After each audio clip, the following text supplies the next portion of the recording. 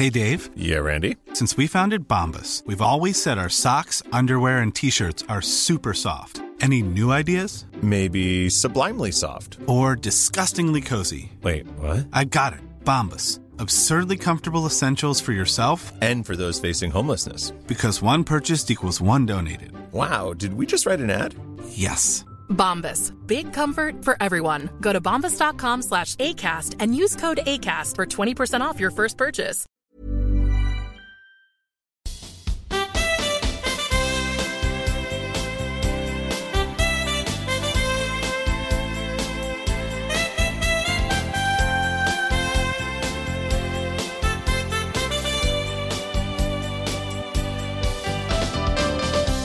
Hello everyone and welcome back to Rule the Roost podcast.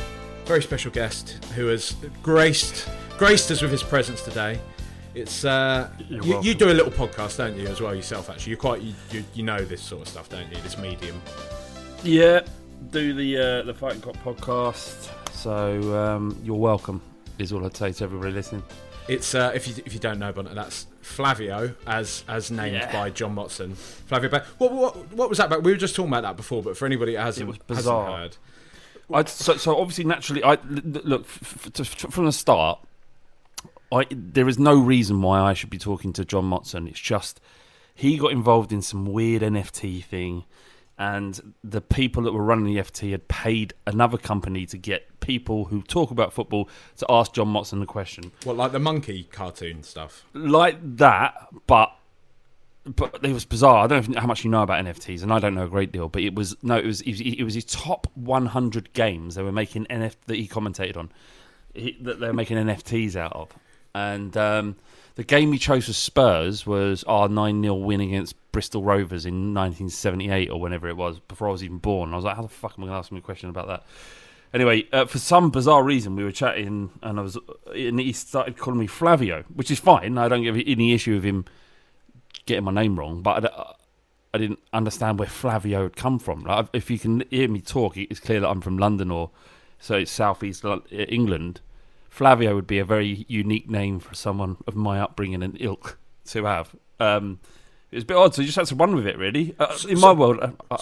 sorry, go on. Well, just because you were wondering if it was maybe just him being overly familiar, perhaps. Just that he didn't actually think your name was Flavio. That it was... Yeah. All right, geezer. Hello, Flavio, mate. How are you doing? Yeah, one of them ones. I just hope that... Yeah, I hope he felt that we were bonding on a level that was unexpected in such a short amount of time. That's what I hope was true. That must be pretty mental, though, mate. You know, starting a podcast 10 years ago as an avid football fan, and then thinking all this time later you're sitting having a chat with John Motson. Yeah, it's weird. It's pretty decent, mate.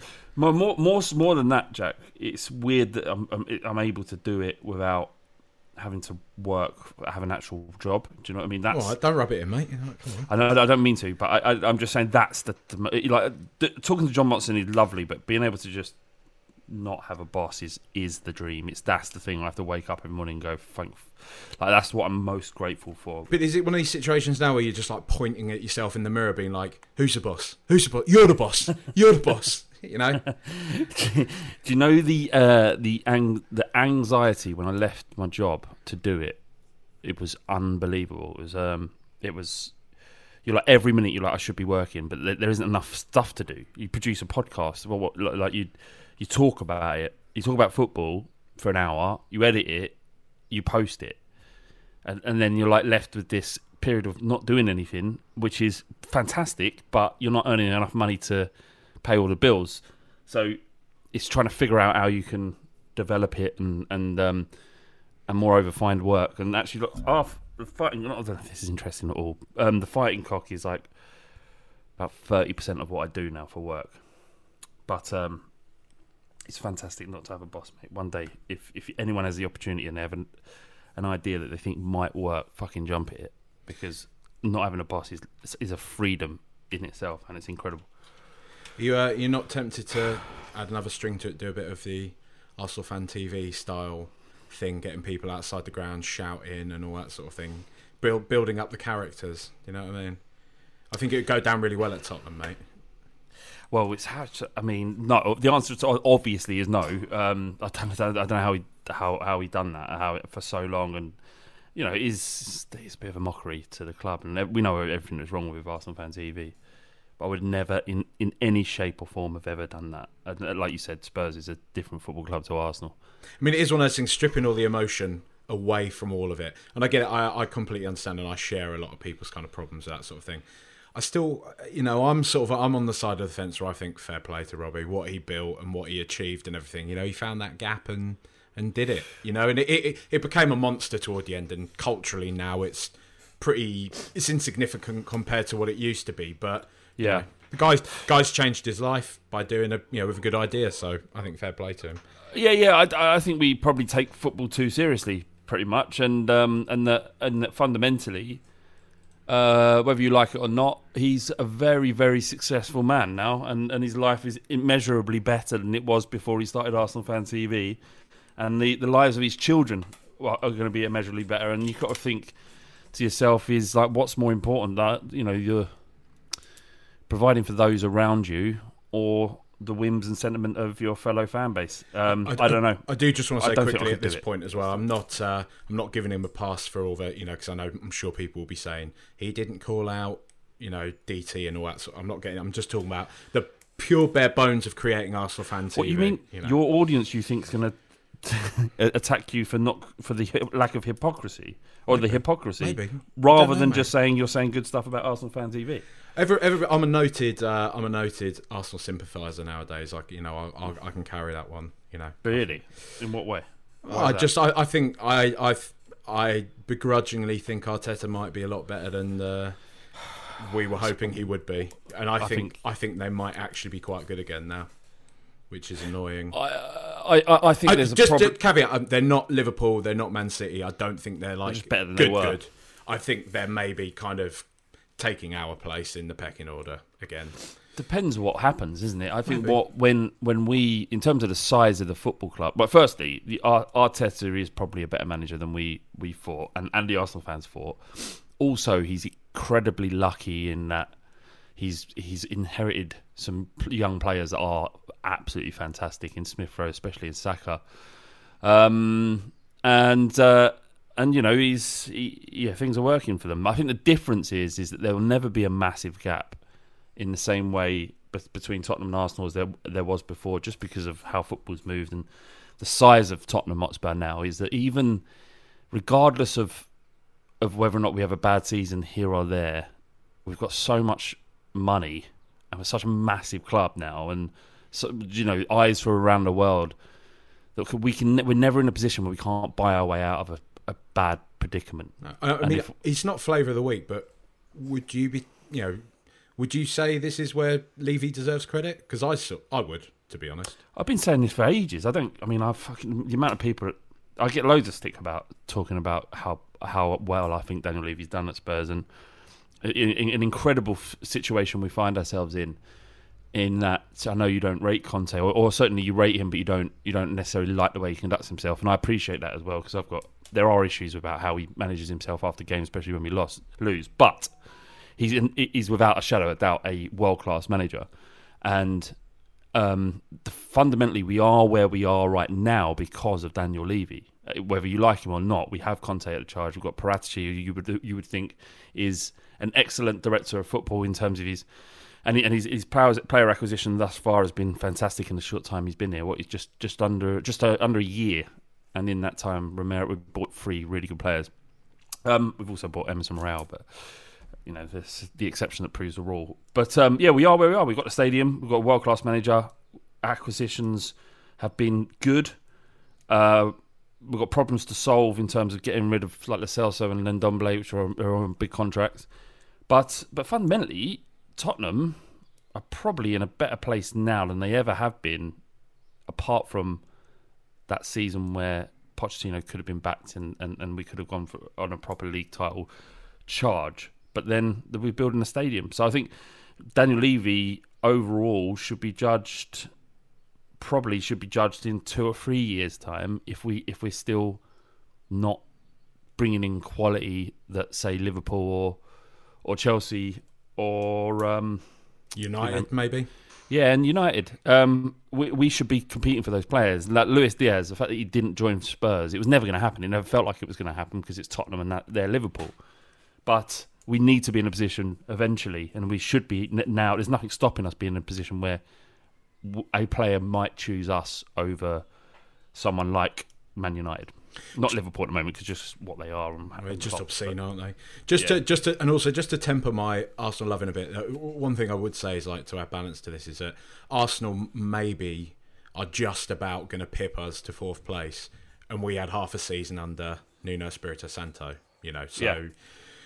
It all just adds to the point that Tottenham are in a good place nowadays, and I think we do sometimes forget that. When we see, because I've seen people moaning the other day, going on about the fact that Gazzaniga and what's his name, they're like Josh Onoma, have won the league championship with Fulham. Oh, there's 2 more players that won something since they left Tottenham. They won a fucking championship. Come on, grow up a bit. They won promotion. They've won 21st place. When they call themselves champions. Oh yeah, but you had to be the shittest team in the league beforehand to become that champion. It's nothing.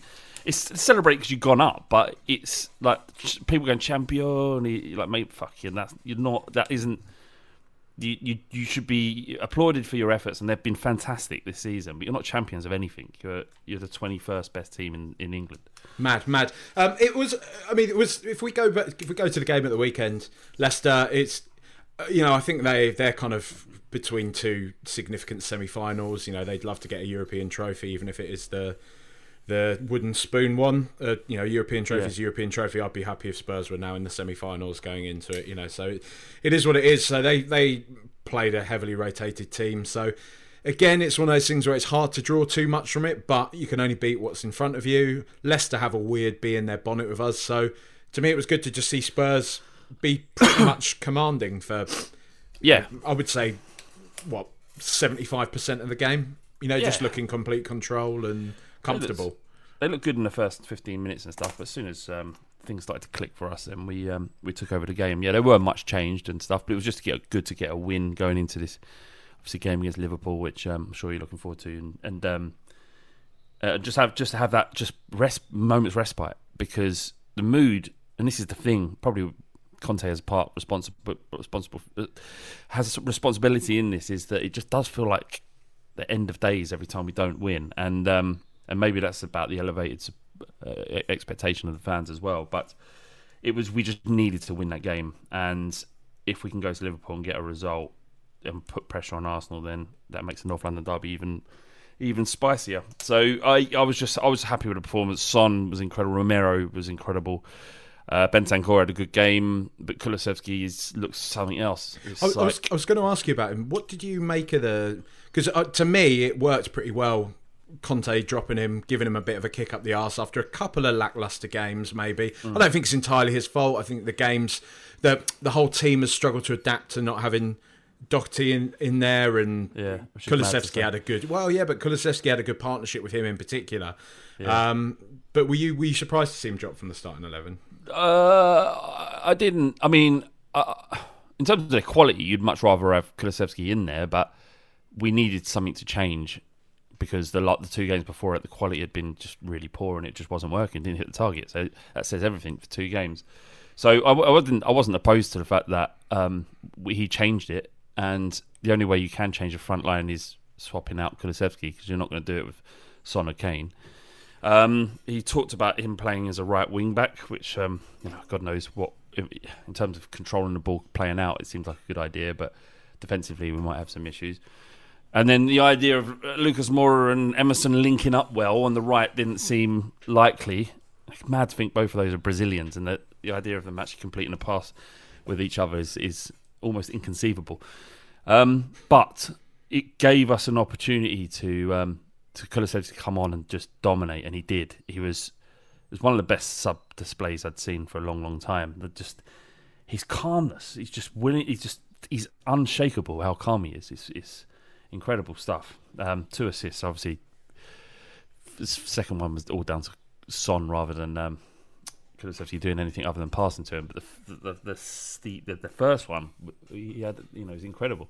And that skill down the right hand side, and when he played in Højbjerg, was just mate. I mean, he seems like a very special player. There's shades there of... Remember when Dele first came into the side, when we saw him in that pre-season game against Real Madrid, and you kind of... I remember everyone thinking, like, I don't want to get too excited here, but this kid looks like the bollocks. Like, he just looks like he belongs here. He looks kind of completely assured and completely comfortable. And I know Kulusevski had, a bit of a ropey sub-appearance for his first game, but from that point... people were having, like, saying, he's no good. Oh, I was like, look at his legs, look at the way he runs. Look at the way he runs, look at his gait. Look at his gait, that sort of thing. And I'm talking fucking nonsense here, I just want to moan about something, but... He just, to me, I don't know, the way he's slotted in with Son and Kane in particular, and I don't know, just his attitude, he doesn't seem phased, you know? That's right. And he's backing it, and it's all well and good having good performances, but he's actually putting numbers on the board as well, which is fundamentally the most important thing. You know, his assists and goals have been fantastic since he came in, and you know, lots been made of that, and for good reason, but... You know, it's all well and good fitting in and playing well and thinking, actually, there's something here. In the same way that we kind of saw Lo Celso, there was in his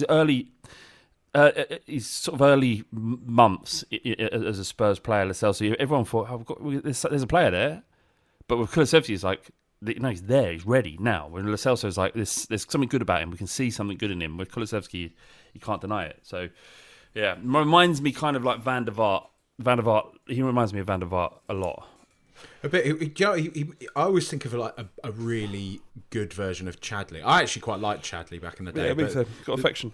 He hit the dolphin and all that, but there was something. I don't know. There's something similar about them. They're quicker than they look. I think this is one of the things I always think about Kulusevski. He's got that sort of thing that Harry Kane has, whereby Harry Kane he's not lightning, he's not rapid, but he's actually not slow. He's a lot quicker than people. I think than he just looks because of the way he sort of moves. Kane doesn't look that athletic. Do you know what I mean? I think Kulusevski has a similar sort of thing about him, but I don't know. I just think somebody said to me on Twitter when we were talking about it that the thing about Kulusevski that's the mark of like a really sort of fantastic player is unlike, God rest his soul, but Eric Lamela, who was always trying to just do a bit too much. Kulusevski seems to be somebody that knows exactly what he's good at and maxes out on that, as opposed to trying to kind of, you know, not push himself to do different things, but just try and be too flamboyant or try to do something too silly. It's just concentrating on his base skills and really kind of pushing those to their limit. And I love him. I think he's an amazing player, and I'm very happy that we've got him. Don't own him yet, though. We do. No, we do. It's obligation to buy. Why do that? Tell me what an obligation to buy is. If you have to buy him, why don't we just buy him at the start rather than loan him and then pay? Is it just about paying later? I'm the wrong person. Buy now, pay later. Is that what it is? Maybe it's something to do with tax. Maybe it's something to do with financial fair play. I don't know. You'd have to ask a numbers guy.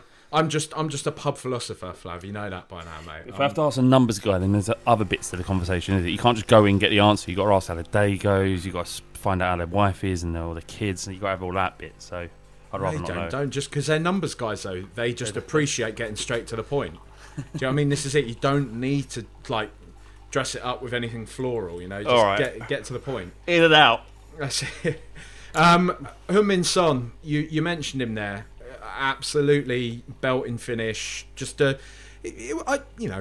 wasn't the best performance I've ever seen from him, but if he's scoring 2 goals, both goals are actually very good, but obviously notably the second one. Yeah. Where do you stand him? Because He's my favourite player, hands down. I want to say, is he unlucky to be with us at the same time as Kane? Because maybe his he doesn't get rated as much as he maybe should. When you're kind of looking probably like the pantheon of Premier League players, he's better than the likes most of them. Yeah, most of them. I'd say he's on a par with someone like Berbatov. He's in that bracket to me now, and it just for reference, I would put Berbatov in the bracket probably just behind Harry Kane. I think he's one of the best players I've ever seen at Tottenham. I think he's one of the most underrated Premier League players of all time, to be honest. Dimitar Berbatov. Berbatov is the one I'd like. I love just to watch him play. Unbelievable footballer. It was brilliant when he had him, because we were shit. Well, I mean, we weren't shit. We were at the start of something, right? But we weren't very good when we signed him, and it was just like I mean, most people will know, but he was something else. Like Modric is probably the best player I've ever seen at Spurs. But in terms of who I'd want to watch, Berbatov number one, like without a shadow of a doubt. I still probably say Bale, mate. At his very peak, I'm still I think about just the way that explosiveness, the way he could just change a game like that. But there's not much between them. I get it. It's one of They're those. both fucking snakes for leaving us. But yeah, they are. But with Sonny, I mean, he's unbelievable. My love for him isn't just about what he's doing on the pitch. It's just how he conducts himself. It's amazing. Like everyone loves him. Everybody loves him. You know, I don't know if you saw on Twitter today that the goal celebration, he changed the. You know, I don't know if you saw Joe Rodon and Ben Davies went and did the bit with this kid who's poorly, very very unwell, and they went and played football in his garden. You know, the kind of puff pieces that the club does, so, you know, to garner goodwill and make kids' days and stuff like that, which is all good and positive stuff. But the kid, they said, do Sonny celebration because the kid said Sonny's his favourite.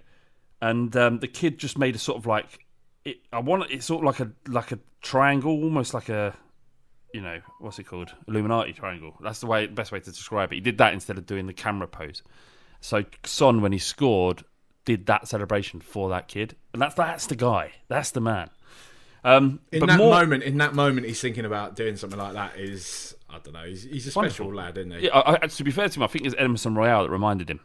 So he should get credit as well. But the most important thing in terms of the footballing aspect of it is he signed a contract when all this shit was going on with Harry Kane. He signed a contract and he talked about how Spurs were the team that came and got him and showed the interest and really wanted him.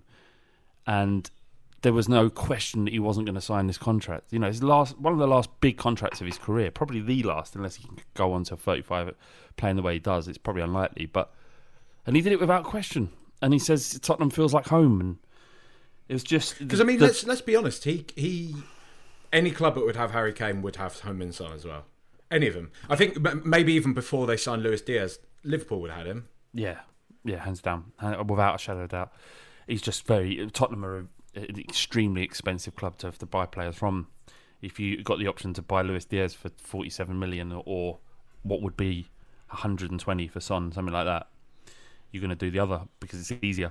And it's a shame actually that when you talk about Son, Kane's name very quickly follows, and it shouldn't just be that, because in his own right, even without Kane, he is an incredible player and has delivered for us when Kane wasn't there. You know, do you remember the time when we were worried that we didn't have a backup striker, and Pochettino said Son can play there? Do you know if you remember this? But he said we're all thinking we need a backup striker, we need one, and he's like, no, Son can play up top.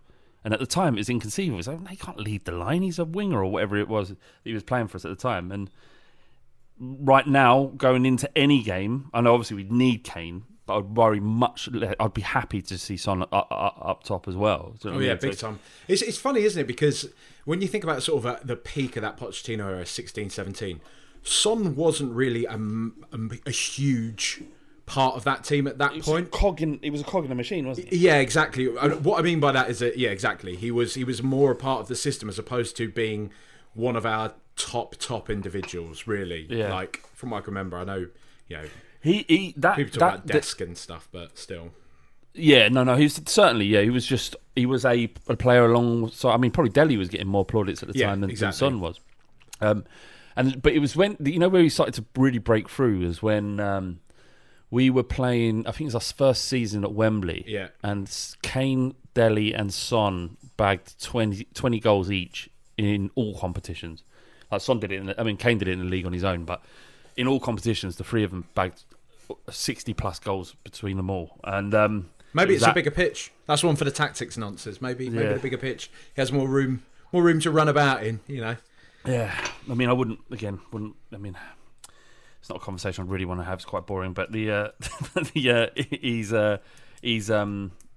magic, and I'm just happy he's there. It's great to have footballers you love, and where sort of Harry Kane is, you know, our love for him is different to what it was before. We're all still grateful.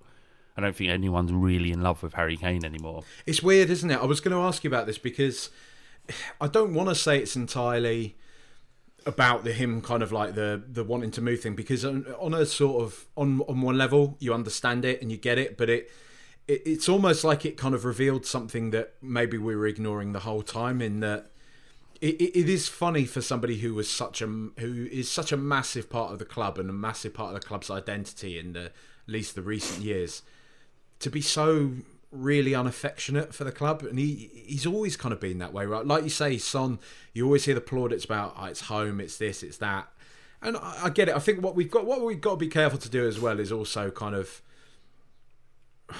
not kind of expect everybody to have the same sort of emotional response to things, or at least put things. Yeah, Kane is generally a man of few words. You know, he's not really a gushing guy. He's a bit old school, really, isn't he? The way he is, he's a bit of a throwback. He's quite a sort of quiet bloke. You know, I do find it. I don't know. I think it's sort of dodgy territory when people sort of expect him to be exactly like somebody like Son is, because people are different at the end of the day. But there is still something about Kane that's just a bit more cold, isn't there? And it's harder to love him, especially after he's sort of spent a summer doing smug interviews with Gary Neville on golf courses and stuff like that. It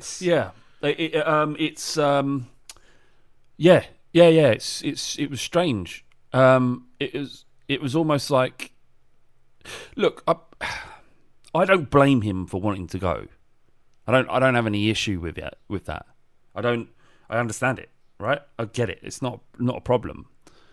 But obviously, he's saying that that we're not good enough for him anymore, and regardless of how well you can reconcile that as with the intelligent part of your brain, or the part of your brain where you reason, the emotional part says that's fucking horrible. That feels horrible. What you're saying feels horrible, and your actions make me feel horrible. And so that's fundamentally how I'm going to feel about you going forward. You're forced to stay. You didn't want to stay. You did. Now things have changed. Is all. Like, he's doing a job for us. He's paid well for it. And he's doing a really good job. But it's a job.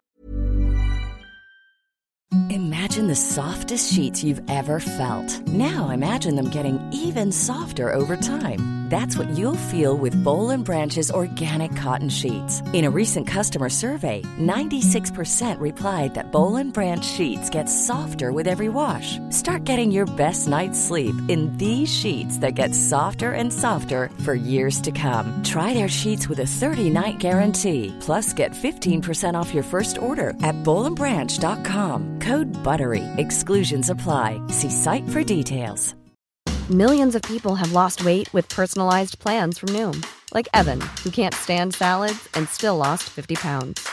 Salads generally for most people are the easy button, right? For me, that wasn't an option. I never really was a salad guy. That's just not who I am. But Noom worked for me. Get your personalized plan today at Noom.com. Real Noom user compensated to provide their story. In 4 weeks, the typical Noom user can expect to lose 1 to 2 pounds per week. Individual results may vary.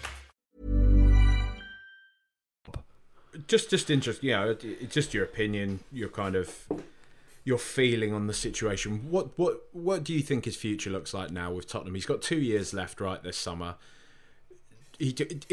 I'll put my cards on the table. In my opinion, Harry Kane is never signing. It doesn't matter if we finish top 4, whatever. He's never signing a new contract, or at least a contract extension at Tottenham now. In my opinion, he's running his contract down, and then he's going to pick the best option for him to go and win something massive. Because I imagine whatever happens with Haaland, City would probably still make room for him in a couple of years' time. I wouldn't even put it past Liverpool to have a punt on him in a couple of years. This is one of the best strikers in world football we're talking about. I don't buy this whole kind of thing. He'll be 30 at that point. No one will want him. Strikers' careers are going on longer and longer. Lewandowski's 36. I think he's still playing and banging them in. Benzema's 34, 35. He's still banging them in. Harry Kane's got plenty of goals left in him. No. Kane won't be any less of a striker 2 years when he's out of contract than he is right now. In fact, he'll probably be better, if that's even possible. He certainly won't be any less, any worse. Like you say, the idea of a 30-year-old being old in football terms is just a myth. It's just not true anymore. He's talked about wanting to play until he's 40. And given the nutrition, given the way they understand the body and can treat him correctly in order to get the most out of his career, footballers will be playing that long. You know, how old's Ronaldo? 37? He's an absolute freak, though, isn't he? No, he's a freak, but he's a front runner of what footballers could become. I'm not saying anyone's going to be us. He's 37 and he's bagged 20 goals for Man United this season. 20, like that's easy. So if Kane can even go till 35, that's still 7 years left on his career.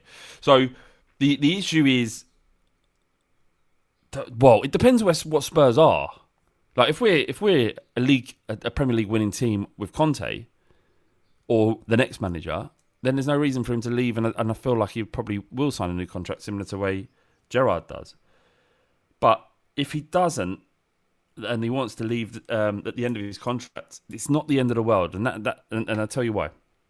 If he gets to the point and we don't have to pay a fee for him, someone else doesn't have to pay a fee for him, that financially makes very little difference to selling him, signing a new contract. So if he buys a new contract, he's going to. If we put him on a new contract, he's on like $400,000 a week probably. Yeah, at least. Huge signing on fee. It's going to cost a huge amount of money. If he leaves on a fee, you're saving that. You're saving that money, and you can put that towards new transfers or wages elsewhere, or whatever it is. So it makes don't get caught up in this idea that we're losing Kane for free.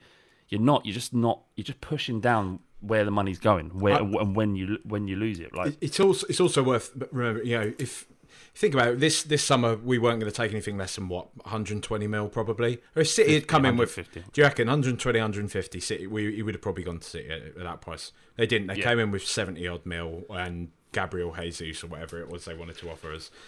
That obviously wasn't going to happen.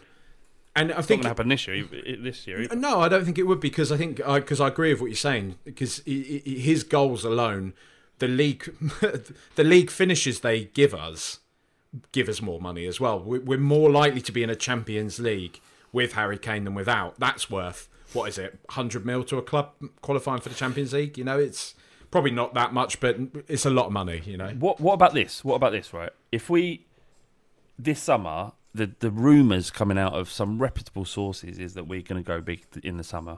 Effectively, every spare penny that's been allocated for transfers will be given, and we're going to go big this summer. And you would say there are some clues there that it might be the case. You know, bringing Paratici in, bringing in the number 2 to help with his workload, having Conte who is a manager who insists on player acquisition and improving the quality of the squad, or he goes. We've seen it before.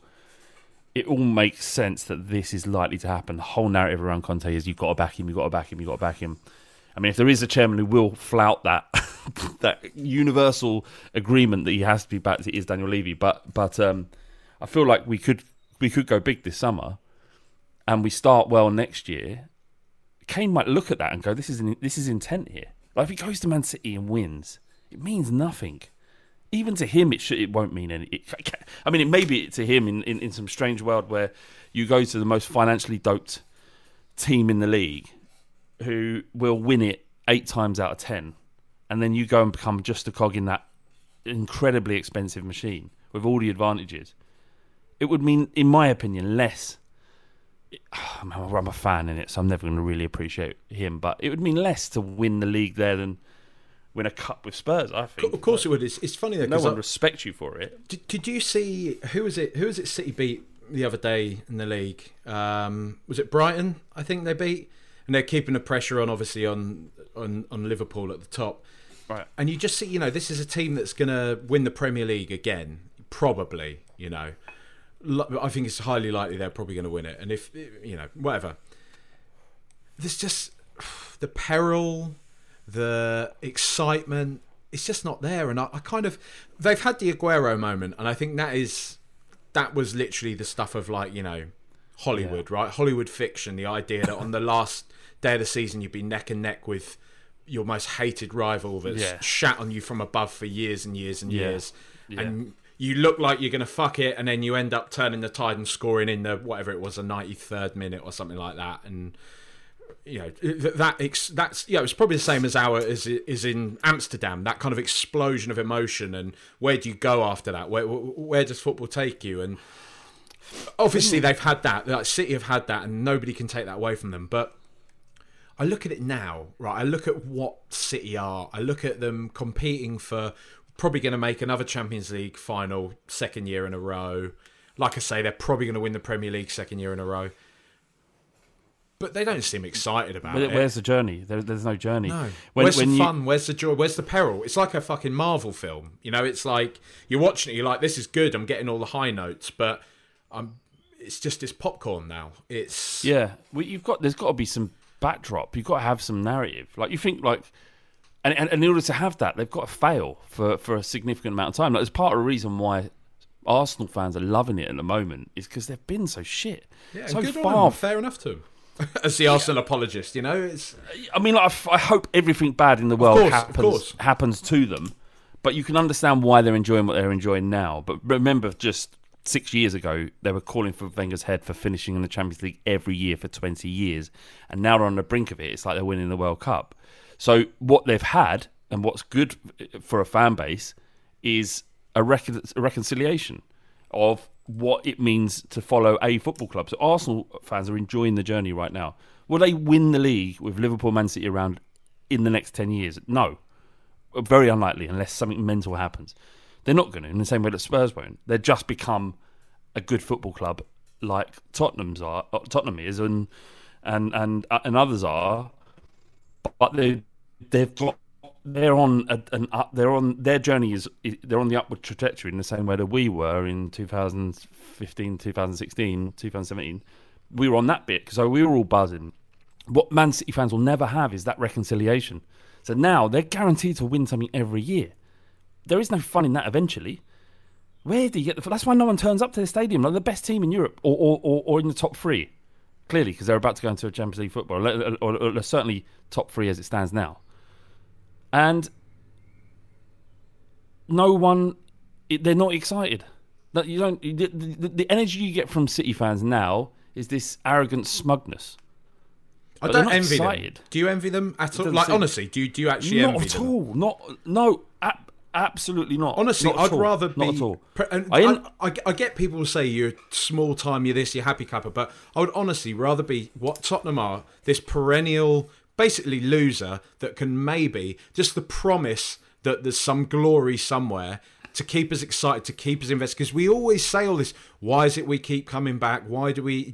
Because we fucking love it. Because we're drawn to it. It's what the whole club is. The club is wired this way. We sort of. It's probably why we hate Liverpool so much, because I think we do have a similar kind of ethos as they do. That idea of it meaning more about the journey to dare is to do. Us 100%. And we are bought into this, and this is it to me. That is what's special. I'm not that arsed about. Great, if Tottenham spend loads this summer, fantastic. That'd be amazing. If we do it and we end up going somewhere, but I'm just not. I'm never going to be in that camp of people that's like, fuck it, let's have Jeff Bezos and let's just win the league every single season until maybe the time comes that every single Premier League club is owned by a billionaire, and you just have to do that because that's what the playing field is now. That's what's happening. That's what's going to happen. But we do find ourselves in an existential crisis that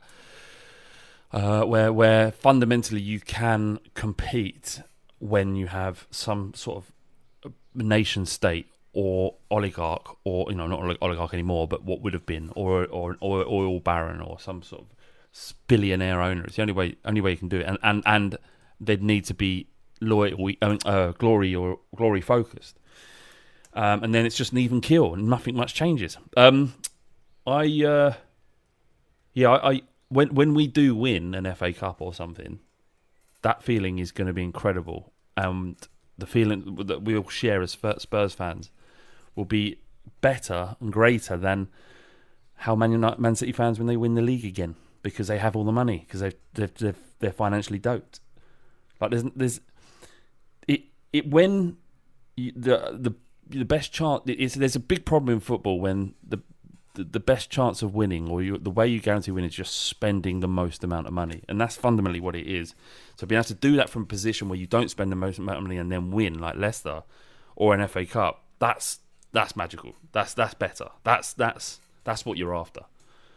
Like kids are chosen to sport. I saw a kid who must have been about 8, goes to my kid's school, had a Man City. I live in Devizes in Wiltshire. He has a Man City bag on him. I wanted to run him over. It's just I don't know. It's tough. They're the new Man United. They're basically Man United now, aren't they? They've replaced them for Southerners who want a glory hunt. Because Liverpool have always been there. They've always had sort of Liverpool fans, but there are always loads of United fans, and there'd always be that old story, wouldn't there? Oh, actually, my aunt's mate is from Manchester or something, and she looked after me when I was a kid, and there'd always be some sort of elaborate bullshit. At some point, you knew what you'd done is wrong, but you went along with it. That's the thing. Weird. It doesn't matter. At some point, you've chosen. Like I've got a mate, Sam Peoples, some people might know him. He runs a Man United channel. He comes from Southend. None of his family are from Manchester. He chose at one point when he was a kid, where he didn't know better. He chose to support Manchester United because they're the best team. But then at some point he knew, actually, I've made a mistake here, but he carried on with it. Then you're complicit. What a pig. Yeah, what a little slag. It's just disgusting. Mate, one thing I did want to ask you about, actually, because this is it's a bit of a tangent, but we're talking about Tottenham winning stuff, so I can nicely segue this back in. Leicester, I mean, they beat us to the Premier League, right? Yeah. We had a protracted 5-minute rivalry with them to win the Premier League. We didn't get it, they got it. Yeah, we came third in a 2-horse race. Well done. But they still they act like we beat them to it. They absolutely detest us as a football club. Their fans are so bizarre. And it's got me thinking, like, what is it?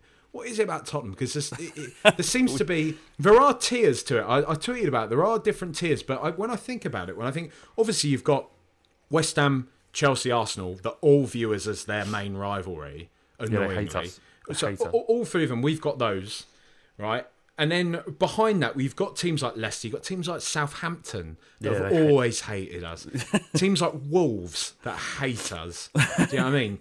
Liverpool, I don't know. I think a lot of people say Liverpool. I don't really think they give that much of a shit about us. They hate Harry Kane, but yeah, they don't. I speak to a Liverpool fan every Monday for a job that I've got, and they really don't give a shit about us at all. I think they pity us, really.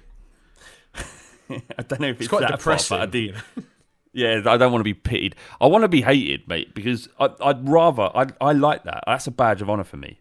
All of them fucking hate us, and every good thing that happens is like a needle in that. Like, imagine us winning.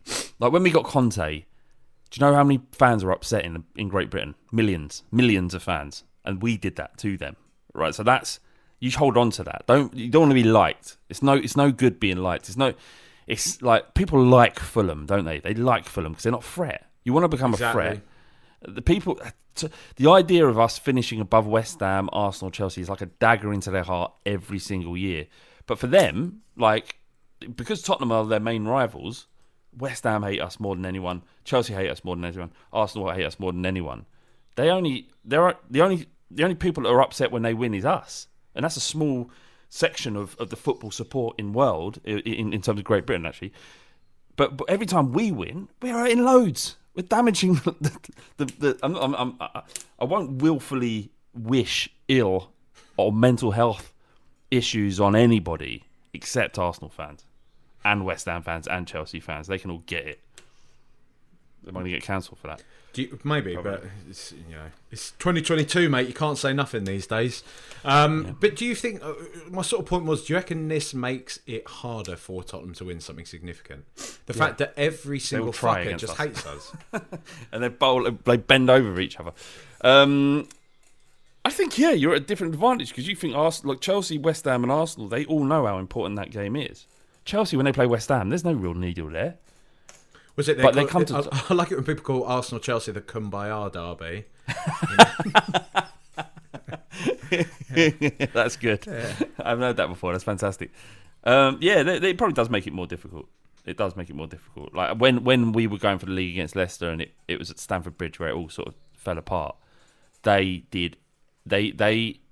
was like a cup final for them to stop us from winning.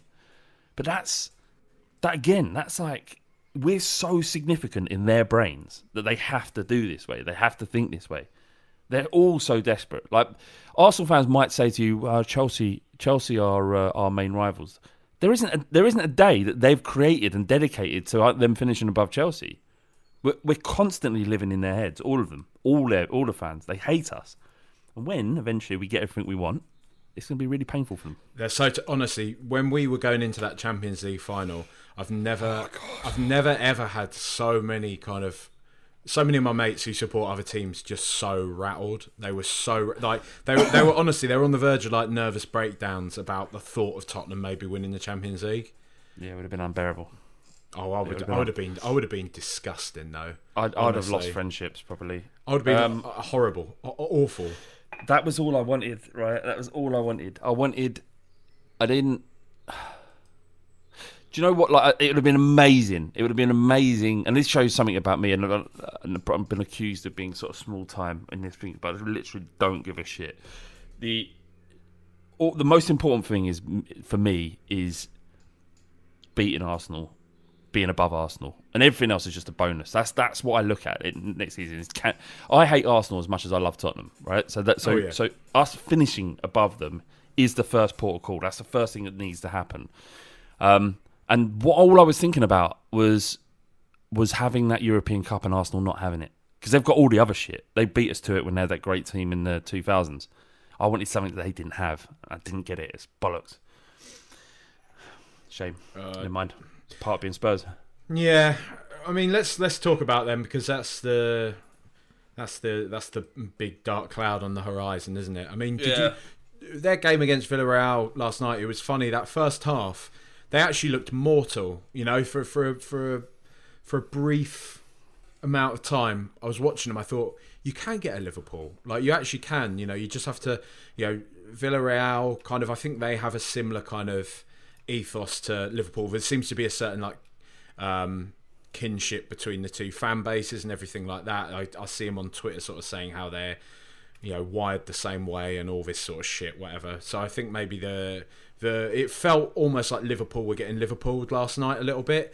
And then obviously second half comes along, Jurgen Klopp did his thing, and they just came out and looked like the Terminator again in the second half. And I mean, I do think like there is this sort of, I don't know, it's getting harder and harder, because I do think there's definitely always going to be recency bias. I've seen a lot of people at the moment saying they're definitely the best English team. They're definitely, and I think it does do Ferguson's various Uniteds a disservice, because they just looked invincible like for so long as well. Ferguson's United, people kind of, I don't know. There's something I can't really put it into words properly, but there's something in human beings where we just we look at things that exist and think they've always been there, and they just happen to be there. Planes are in the sky because buildings are standing, skyscrapers standing just because. People don't often look at kind of the whole idea that this has been hundreds of years of process of trial and error of people getting there. And it's not exactly the same with football, but Manchester United weren't just there because they were Manchester United. Ferguson made that Manchester United team. He arguably made Manchester United what they are today. You know, built that brand. They were always a big team, but they were a big team probably in the same way that Spurs were for a long time. Maybe a bit bigger, but we were in similar company, really, until Ferguson came along and turned them into a team that was the most successful team in Britain. You know, you look. You're 100% right, and you look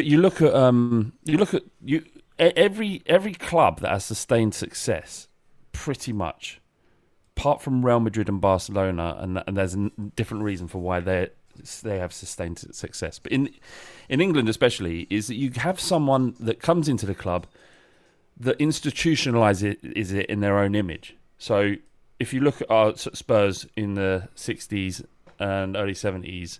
Bill Nicholson, he was the guy. He was there. It was him. Alex Ferguson at Man United, it was him. Arsene Wenger at Arsenal. Abramovich at Chelsea. Klopp at Liverpool. You need that one, and when that person goes, you become a normal football club again, as Manchester United have been, as Arsenal have been. You know, so and Spurs, you could argue, is Daniel Levy. That's why he's essentially the mainstay. So what I'm and if you look at La Liga in terms of while things transition, their different presidents and whatnot, they have sort of the lion's share of the money, so they've got always a massive advantage over everybody else. But you have that. You have the guy who institutionalised your football club. So Liverpool won't always be there in the same way Manchester United won't always be there. Man City, though, that's the outlier because of, you know, just the way things are and how much money are, and essentially there's the nation state is there. It's not going to go anywhere. It's not going to run out of money. So as long as there's a political motive to owning the football club, they'll be there. I mean, they're almost like the establishment now, though, aren't they? Kind of, it feels like as much as you kind of have emotional rivalries with Liverpool, I almost feel like it's a bit of a, I don't know. I think it's for the greater good that Liverpool actually do win the league this year. I've got to say that. Like, I hate feeling that way, but again, it is better. Ultimately, the better general will. I do, and I know their fan base is unbearable at times, and they kind of have this weird exceptionalist view of them and their kind of place in football. Like they're kind of, you know, I've seen sort of other fan bases that are predominantly working class. So people like Newcastle, who will often say Liverpool fans think they're like the only working class kind of, you know, fan base and all that sort of stuff, that they think they own that entire struggle. And I get why that winds people up. It rubs them up the wrong way, because they're not, the thing about Liverpool is they're not just happy to say we are these things and that's it. It's, you know, the meme at the moment is Liverpool invented, insert whatever it is here, you know. So they do kind of have this feeling that they own everything. Piousness. And yeah, they are. That's it. It's piousness, and it is irritating. But also, just looking at like we're talking about there, what Klopp has achieved, like the level when we were sort of competing with them neck and neck, right? Peak of Pochettino's powers, a peak of that sort of team we had when we were neck and neck with them. We were going toe to toe with them, and it was good fun. And it's seeing kind of the fact that they have maintained that level that we saw kind of slip through our fingers. We had it for, 2-3 years probably, when we looked like a beast. Do you know what I mean? As a Tottenham fan, you, especially at 16-17 team, you're like, we're going to win at White Hart Lane today. We just will, because that's what we do.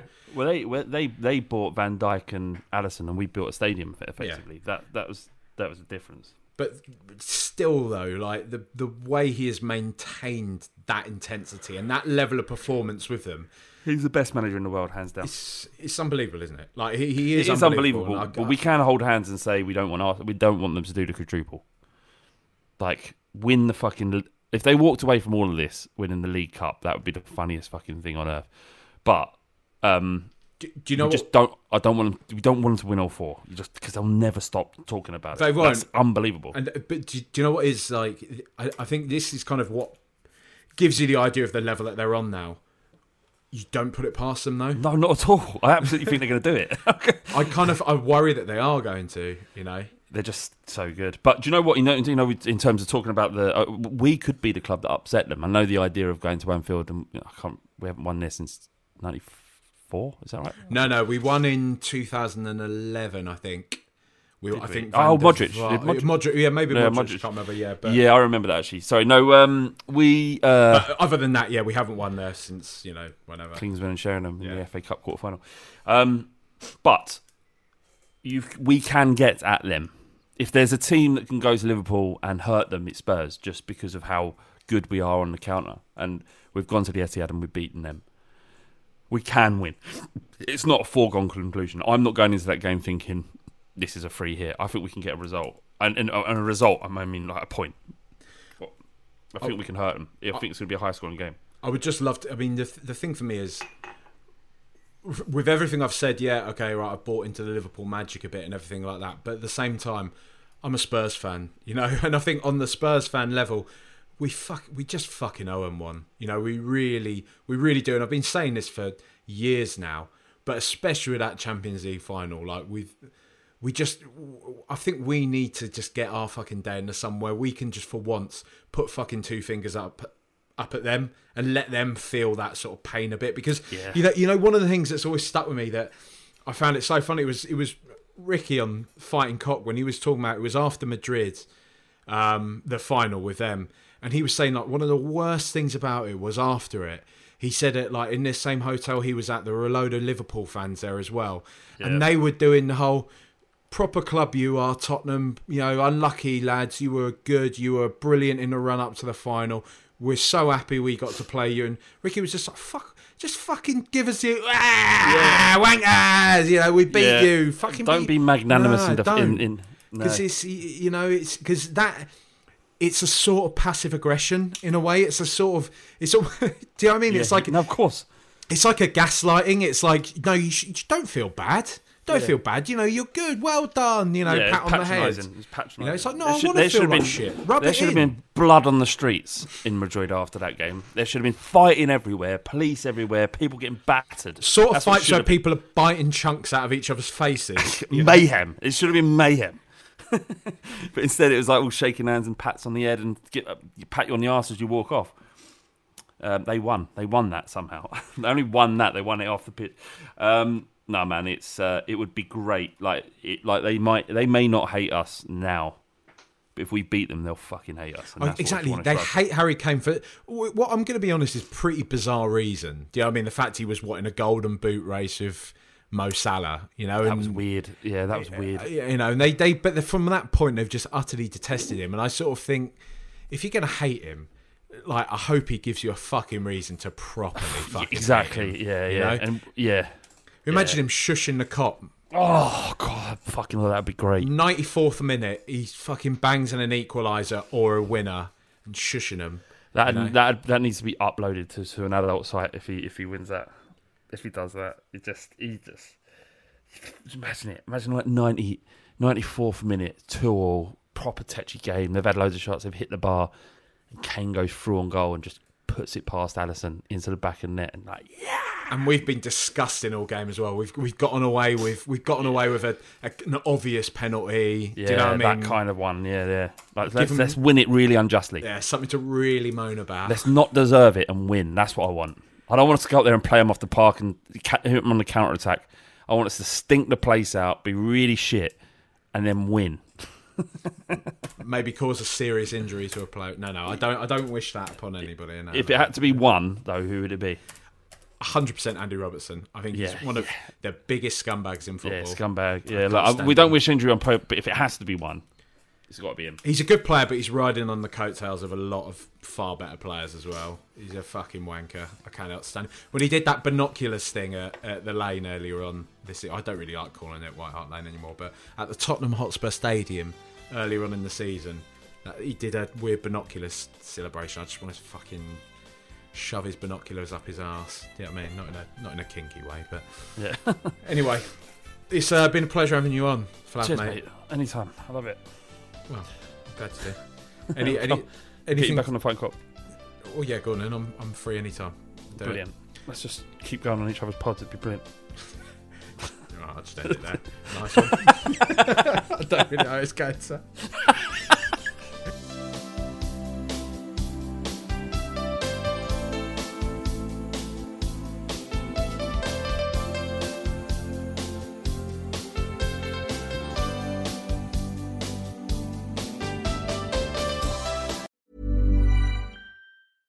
Want flexibility? Take yoga. Want flexibility with your health insurance? Check out United Healthcare Insurance Plans. Underwritten by Golden Rule Insurance Company, they offer flexible, budget-friendly medical, dental, and vision coverage that may be right for you. More at UH1.com.